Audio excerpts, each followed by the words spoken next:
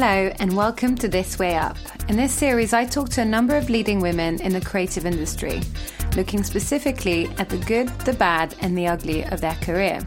In this episode, I talked to Margaret Johnson. Margaret is the Chief Creative Officer at the famous ad agency Goodby Silverstein and Partners, a pretty famous agency in the States, and they are famous for producing big ads, Super Bowl ads, for the likes of Doritos, Pepsi, and much more. So you see, it was a pretty big deal to get to talk to Margaret, and I was glad that I managed to capture her story over Skype recently. We met at South by Southwest when I saw her do a talk, and straight away I really wanted to capture her story. Because you see, there's not many women in her position, both Chief Creative Officer and partner of her ad agency. We talk about the fact that there's only 3% of women who are executive creative directors in the world, let alone Chief Creative Officer or partner. In fact, when we go into her story, it's quite apparent that Margaret knows what she wants and she's not afraid to get it.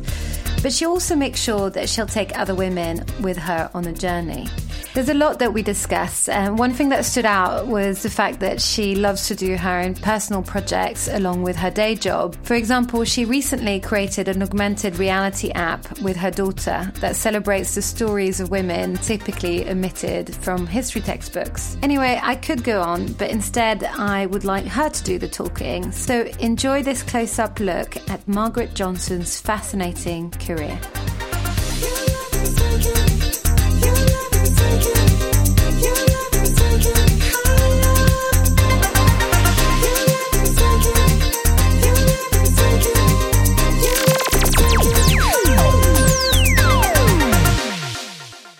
Thank you so much, Margaret, for coming onto the podcast. I'm really excited to have you on the show. I'd like to start the way I always start my podcast, which is how did you get into advertising? I went to the University of North Carolina in Chapel Hill and went through the journalism school.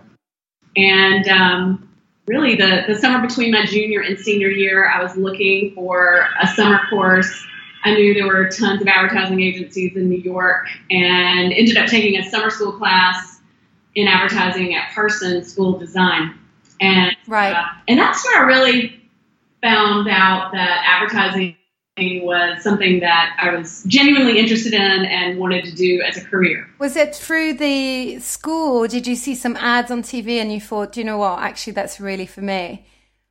I think it was more emotional than that. I think I just, I'd studied a ton of journalism, more like news writing when I was in Carolina, but when I got to Parsons, it was more design focused, and I learned about, being an art director and thought, wow, this is awesome. I can kind of be an artist and get paid for it. Yeah, definitely. So you started obviously sort of mastering copy, but you went more into art direction. I did. Wow, that's amazing. So you really have half and half. I do, actually, yeah. I always say that art directors make the best editors, especially when they have, a background in journalism. Oh, interesting. So how did you land your first gig? I had studied like a lot of people did during that time, like all the award annuals, and there was this one art director that I was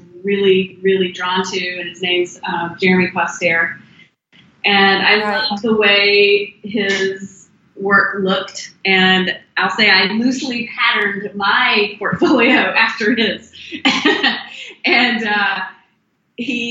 ironically, he had worked here at Goodby Silverstein and Partners, and done a lot of beautiful, beautiful work for cruise lines and Finlandia vodka, and just some beautiful, beautiful print work. And so I would try to emulate his style. And so when I had a portfolio together, I sent it to him, and believe it or not, he liked it, probably because it looked a lot like his. But he gave me my first break and hired me as a junior art director. Oh, amazing. So straight away you'd sort of sorted out your portfolio and then sort of showed it to him, and he gave you a break. That's right. I mean, I left Parsons and, left and went to the Portfolio Center in Atlanta. And that's got my portfolio together. And from there, I got connected with Jeremy, and he gave me my first break. And what was that like? Can you paint me a picture? Did you find it, difficult at first, or actually sort of took like a duck to water? No, I just liked it immediately. Working with a writer and taking on projects. I worked on Kids, which was a fun account, and a place called Leonard Monahan, Lou Bars, and Kelly, and it was in Providence, Rhode Island. And Jeremy was the creative director there. And it was just a ton of fun. And it was great working under someone that I truly admired. So you had like sort of a bit of a mentor, and he nurtured you. But were you teamed up with someone, or were you working on your own? Yeah, I had different partners while I worked there. But yeah, no one person. And I wasn't there that long, actually. I ended up, Jeremy ended up leaving and coming back he had left Goodby for this job in Providence, Rhode Island. And then he left Providence and came back to Goodby. So when he left, I moved on to my next job. But did you go straight to Goodby then? No, I went to the Richards Group in Dallas. Right, I see. And what was that like? It was awesome. I loved living in Dallas. I did a lot of great work for Continental Airlines. I think that was my first piece of work that ever, got recognized in the award show annual. So that was a big deal for me at the time. And did you know anyone there originally, or? Yeah, so I didn't know anyone at the Richards Group, but there was a guy named Grant Richards and another writer named Todd Tilford who reached out to me and wanted me to come interview, and I did, and I ended up working for them for a couple of years until Grant left the company and he came to work at Goodby. How old were you when you started there? I'm trying to sort of paint a picture at Goodby. I was quite young. I'd only been in the industry for like maybe 2.5 or 3 years. That's amazing. So, I just remember one being always frightened of creative directors and showing my work, and it was just, always a bit daunting. But I can imagine being in your shoes. Not only did you have to do that, but you also went to Dallas, a different massive town, the city, and really pushing yourself out of your comfort zone. And then again at Goodby. Yeah, I think for me, I grew up in a small town, so I was kind of anxious to get to a bigger city. Yeah, just draw inspiration from lots of different places when you're a creative person, and I find that being in a bigger city helps you do that. And you weren't scared at any point. You just sort of went for it. I was just always excited. Yeah, I was ready to go for it. That's really, really impressive. So tell me, how was it like at Goodby when you first started there? It was small. We were in a little building down by the Embarcadero, so down by the water. And yeah. I mean, back then there weren't really other big creative directors. It was just Jeff and Rich. So I ended up being mentored by these, advertising icons. Yeah, absolutely. Pretty incredible. Definitely. And was it nice because it was small? Could you be more honest? Can you have sort of more of a, a closer relationship? Yeah, for sure. I mean, I feel like I learned so many valuable lessons from both, Jeff Goodby and Rich Silverstein. They're both incredible creatives, but great mentors, great teachers. What do you think was the kind of biggest lesson, maybe at that time, but also as you sort of grew up in that company? I think Rich always encouraged me to keep things simple. In terms of your ideas? Yeah, keep your ideas simple, just easy to understand. You always want to be able to describe it in an elevator pitch. And then with Jeff, I would say he would always encourage me to, come at an assignment in a way that no one else would. Yeah. Unearth an insight that no one else has. Could you explain maybe how it works in terms of how a brief comes in and how you sort of crack it within Goodby and Silverstein? Is it different, do you think, compared to other agencies? One thing we do here is something called a kitchen table. So when a brief initially comes in, we'll bring in the creatives, the strategists, the account people, maybe even somebody from business affairs, someone from our innovation lab, and we all sit together around one table and just throw ideas around. Sometimes we'll bring pictures and put them up on the wall. So it's a it's a briefing, but everyone's involved, and it kind of directs the way the creative is going to move. So it's very collaborative. Very collaborative. Because the reason I asked you that question is when you said, about trying to find an insight that is very different, and I completely agree with you. It's lovely that sometimes, in other agencies they might say, oh, well, that's a strategist role rather than the creative's role. Yeah, I feel like great ideas can come from anywhere. And we're big proponents of listening to whoever has the most interesting thing to say about a brief. And so because you've been there 20 years, could you paint me a picture of what it was like sort of really literally sort of growing up in the agency? Well, the industry, has changed a ton. Yeah. Because when I started working here, there were really only, a few mediums. It was just, television, radio, that's right, and print. So it was much simpler back then. Now we have so many different platforms going simultaneously. So the agency has had to change quite a bit over the years because the landscape's changed. And as a creative, obviously, did you always find that you needed to adapt as it was changing? Well, I remember after I had my first child, I came back from maternity leave, and the whole industry had changed. That was really when the internet started blowing up. And I remember thinking to myself, oh my gosh, I have to really change. As a creative person, I have to change the way I approach an idea, and I need to, I could see, it was funny because having that time away gave me perspective, and I could see other people saying, oh, this is just a trend, or this is, I'm going to do, my, more traditional way of thinking about things. And I could see that it wasn't going to go well. Like you needed to get on board or jump ship. So I got on board, and it was, I think like later that year, I did a campaign for Haagen-Dazs, and that was one of the first big 360 campaigns, one of the first integrated campaigns in the industry, and it was something I was really proud of because I had been away. I'd grown up at the same place, thinking pretty traditionally for a long time, and had the benefit of a little perspective, and came back and had a lot of success with the Honeybees campaign.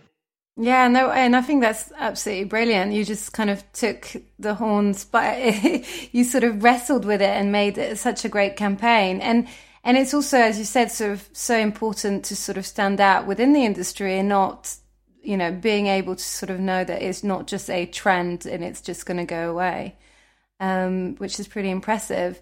But before I was sort of delve into the different projects, because there's a few that I'd love to talk about, you mentioned that you went on maternity leave. Obviously you're a mum, and I just wanted to know how was that within Goodby and Silverstein? Was there any difference? Obviously there's not many female creatives, let alone mums.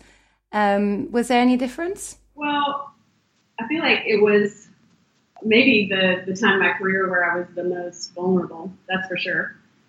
Okay. Coming back from maternity leave, and I see, like guy creatives in the department had leapfrogged me in the 6 months that I'd been gone with my first. And I remember worrying, like, oh my gosh, am I going to be able to catch up? Am I going to be able to handle this job? Because it's an intense one, and be a good mom. And what I pretty quickly learned was that having a kid was the best thing that ever happened to my career. Every big promotion that I've gotten has happened after having kids.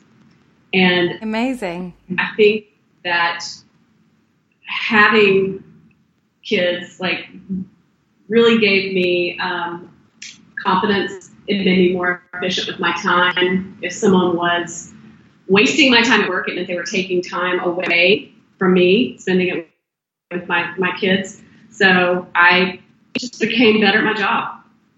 Decisions came to me faster.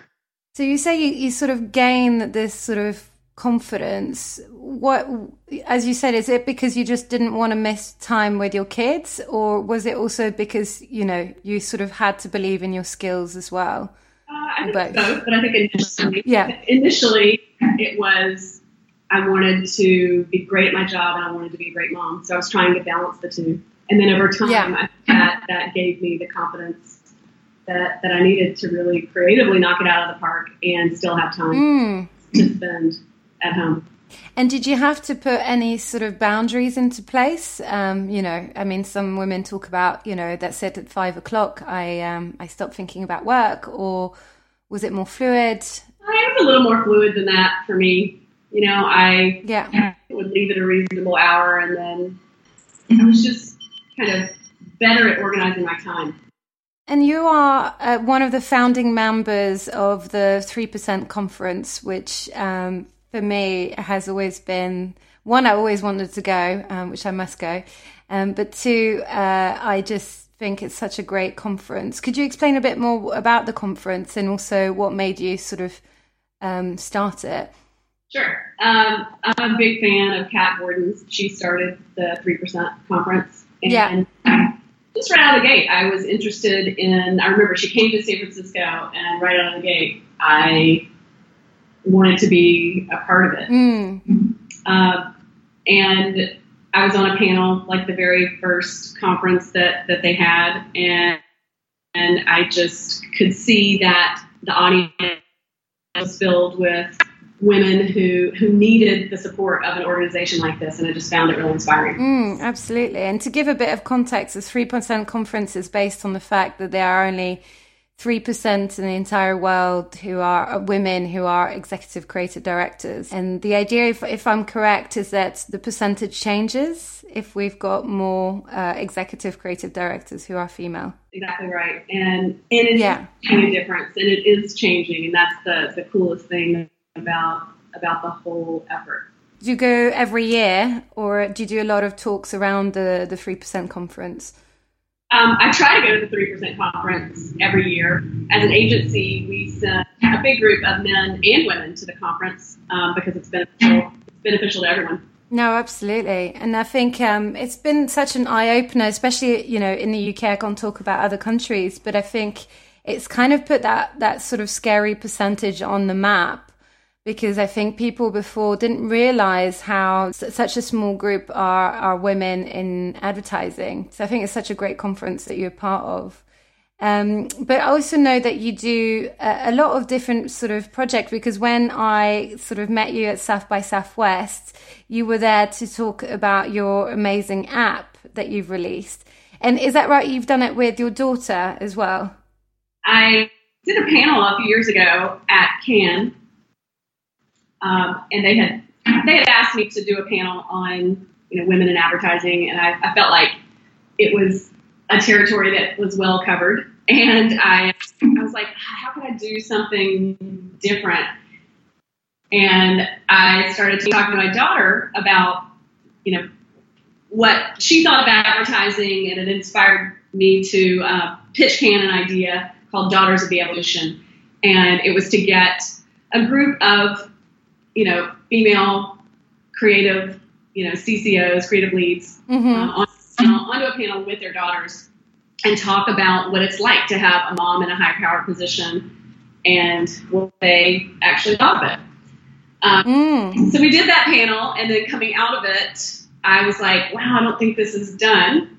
What can we, you know, do to kind of further this? And we ended up, my daughter and I, the evolution into an entity.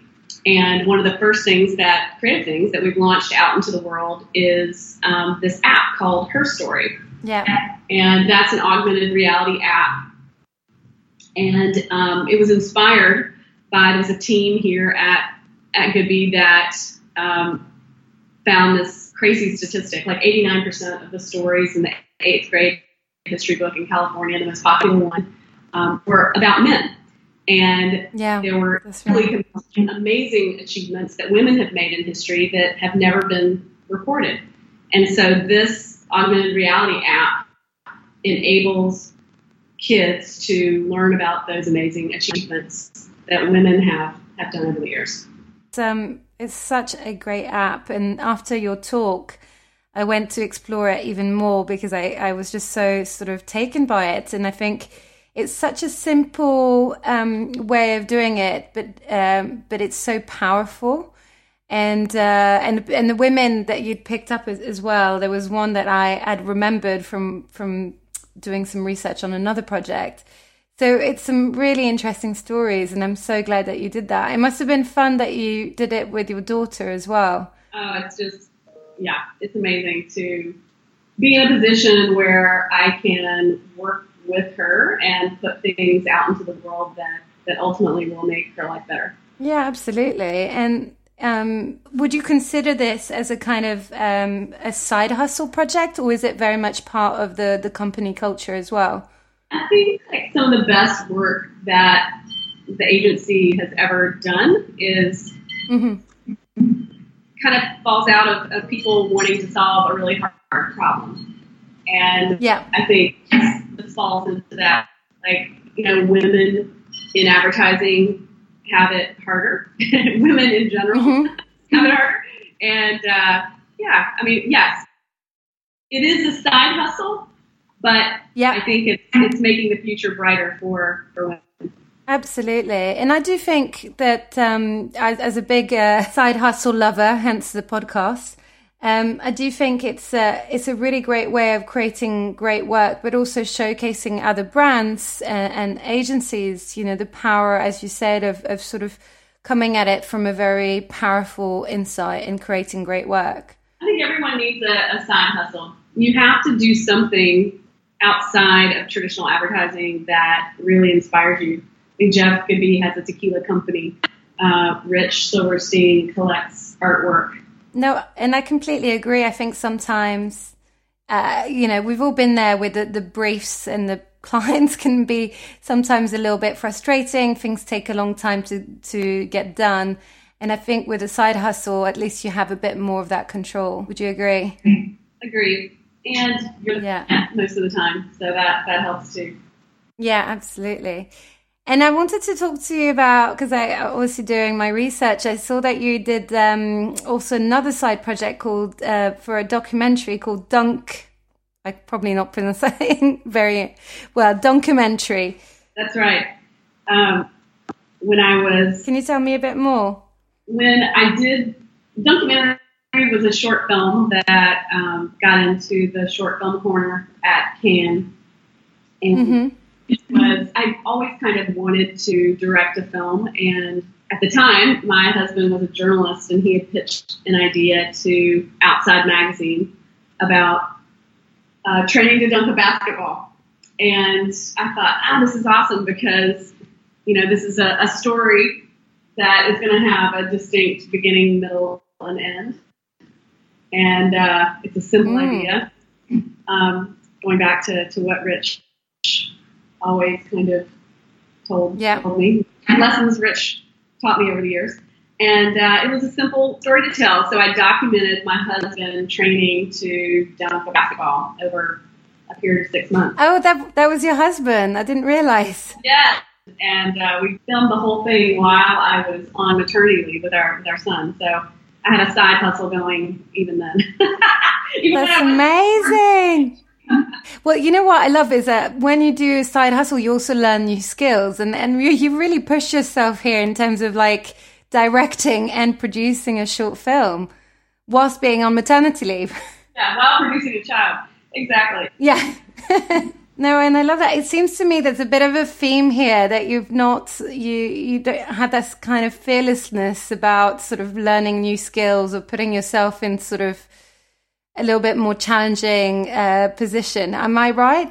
Do you feel yourself fearless? Yeah, I'm pretty fearless. I don't know. I think like the bigger the obstacle, sometimes the more exciting. I'm always up for a challenge, and I'm a big proponent of firsts. I like to do things that have never been done before. I like to put things out in the world that no one's seen before, and they're thinking, "Wow, how did that happen?" That's like that's what excites me. That's really impressive. And it's great that you don't sort of hold back and you just go for it. And I realize that it's a little bit my fault because I've asked you loads of different questions about different projects, but we've kind of sort of went away from your timeline a little bit. Obviously, you've been 20 years at Goodby. What was it like? Because you said, when you went on maternity leave, you saw some of your male counterparts, getting a little bit, further along their career. But obviously, you're a female partner. You're chief creative officer. Can you tell me how that sort of came about, and also how do you feel about that role? I came back from maternity leave, and I did a campaign for Haagen-Dazs to help save the honeybees, and that was one of the first integrated campaigns, and had a lot of success with that. And that pretty quickly, kind of things started really clicking for me. I became an ACD on Elizabeth Arden, and later a creative director, and then much later promoted to partner, and then ultimately became the chief creative officer. And you were the first ever female partner as well of Omnicom. That's right. Which is a pretty amazing accolade. I mean, I wish it wasn't so late in the years in terms of having the first female, but it's pretty impressive. When I became a partner here, I was the only female of, I think there were 8 partners at the time. And wow. Now our partner group is 50-50. So we have 50% women, 50% men. Yeah, that's amazing. Yeah, I saw that. I think that's really great. But being, as you said, sort of the first female partner in a room full of men, how was that like? Was that difficult, or did you find that actually you weren't even thinking about it? I didn't think about it that much, to be honest. I think the thing I thought about was, wow, how can we get more women to be a part of this? So it was one of my just to add more women to the partner group. And since we have, it's just had a big impact on the agency. It's changed the way we work internally. It's changed the kind of new business that we pitch and the kind of work that we put out into the world. Yeah, I can completely believe that. I think it's been proven quite a few times that diverse, not just creative departments, but also sort of agencies make for more successful agencies in general. So I think that's really great. And it seems to me not only are you sort of fearless, but you have quite a strong sort of idea of where you want to go. In terms of the future, where do you see yourself, even next year or in a couple of years from now? I think it's impossible to say. I think the platforms are changing so rapidly that I hope that I'll be doing something entirely different than what we're doing now. Things that are new and that we don't even know about now. Yeah. Well, different mediums and different ways of releasing ideas. Is that what you mean? There's kind of a neat story. When I became a partner at Goodby, a lot of people from the industry, reached out to me, and the one note that I got that really kind of stood out was from a woman named Susan Creedle, and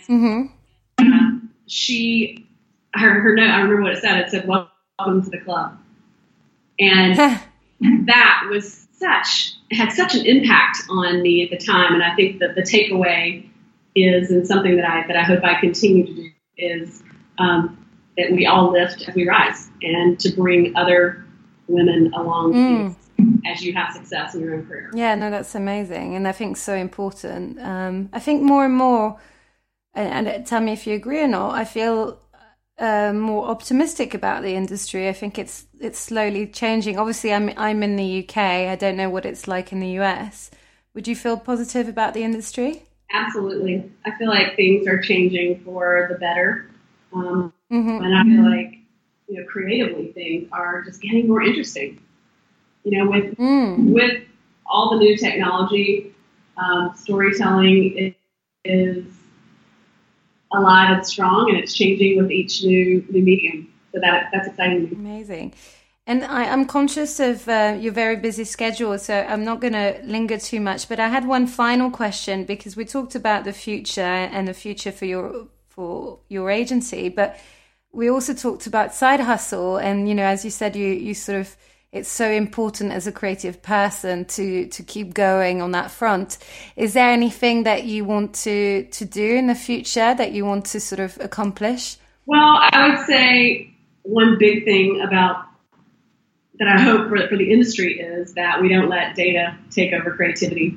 And I think that, you know, you have to connect with people on an emotional level, and technology can't always do that. So I hope that data isn't the end of creativity. That's interesting you say that. In terms of your personal projects and whether you had a book in mind or another film or another app that you wanted to sort of create. Well, I have an Instagram account called Out the Window, which I document. I travel a lot, so I'm constantly looking out the windows of planes and cars and hotel room windows and take pictures and post them there. So I want to continue playing around with my Instagram account. Amazing. I have an ongoing project with my husband called Don't Kid Yourself. It's a book that is not losing sight of who you were before you had children. Great name. I love the name. I was back in North Carolina 2 weeks ago, and I was inducted into the North Carolina Media and Journalism Hall of Fame. So that was exciting, but it also kind of gave me an opportunity to really reflect on, you know, the kind of work that I've done over my career that I'm most proud of. And I think if I had one hope for the future, it was just to continue using the position I'm in to put things out into the world that make the world a better place. Yeah, wow, that's a really lovely ambition. And I think with the work that you've created in the past, it definitely shows that that's kind of your vision. I think I did it unconsciously. But I think you're always great at things that you're passionate about. And I think that's, if you look back at the work that I've enjoyed the most, it's either, you know, done something, you know, good, like stop bullying or save the honeybees, or I did another project where we created a breathalyzer bag for Doritos. So things that are kind of that's right. We're all in the right direction. Which is interesting because I think, you know, and I'm sure we'll all see it, you know, at Cannes Lions that more and more brands are doing things that are seen as good, you know, changing with purpose. But actually, some of the work that you started was done quite a while ago, wasn't it? It wasn't, you know, it wasn't part of the trend that's going on here. It's very much comes from the heart. Yeah, it was definitely not trendy back then. I'll be interested to see. I'm the head of the film jury this year at Cannes. So amazing. Yeah, so I'm excited to see what kind of work people are doing from all over the world. I think the interesting thing about doing more philanthropic, you know, work or work for the social good as a brand, you do have to be careful because you'll get called out if it doesn't ring true to your brand or your company. I couldn't agree more. And I think that's what makes it interesting. Yeah. I mean, the way, you know, social media works now, it's like a live focus group. So if you put something out in the world, people are going to comment on it, good or bad. And I think a lot of brands get in trouble when they just try to bolt on or, you know, ride the coattails of something socially good, and it doesn't really ring true to who they are. Yeah, I completely agree. And that's why I find that really exciting, because anyone that wants to lie, really, they can't afford to lie because it's going to blow up in their face. So they have to do something that is meaningful to who they are. So as kind of my last question, is there any sort of parting thoughts on you or maybe on the industry that you'd like to say? I would just encourage, you know, all creative people to, you know, I don't know, I think my single piece of advice would be to find inspiration from different places. Don't study ads. Go to movies. I go to Sundance every year. Read books. Go to art galleries and museums. Read poetry. Do that kind of stuff. That's where you'll be inspired, and those things creep their way into the work that you're doing and that you put out into the world. And then I would say, stay as scrappy as the day you started. Don't let your ego get in the way of being a good creative and great ideas. Yeah, absolutely. Thank you so much, Margaret, for taking the time out of your very busy schedule to do this podcast interview. I've really enjoyed our conversation, and hopefully we'll continue it. And I'd love to get your thoughts on how the industry is moving forward, maybe in a couple of months' time. Awesome. Thank you so much for having me. Thank you for listening to this episode of This Way Up. I hope you enjoyed this conversation as much as I did. Please look out for more empowering interviews in the weeks to come. In fact, I will be doing a live podcast recording at the famous GNAD Festival with Pip Jemison. Pip is the CEO and founder of The Dots, dubbed the LinkedIn for Creatives. And I can't wait to delve into her fascinating career. If you'd like to know more or want to receive the following podcast straight to your inbox, go to www.thiswayup.io. Or you can also show your support by following This Way Up on Instagram. Exact links are in the show notes. That's it from me. Until next time.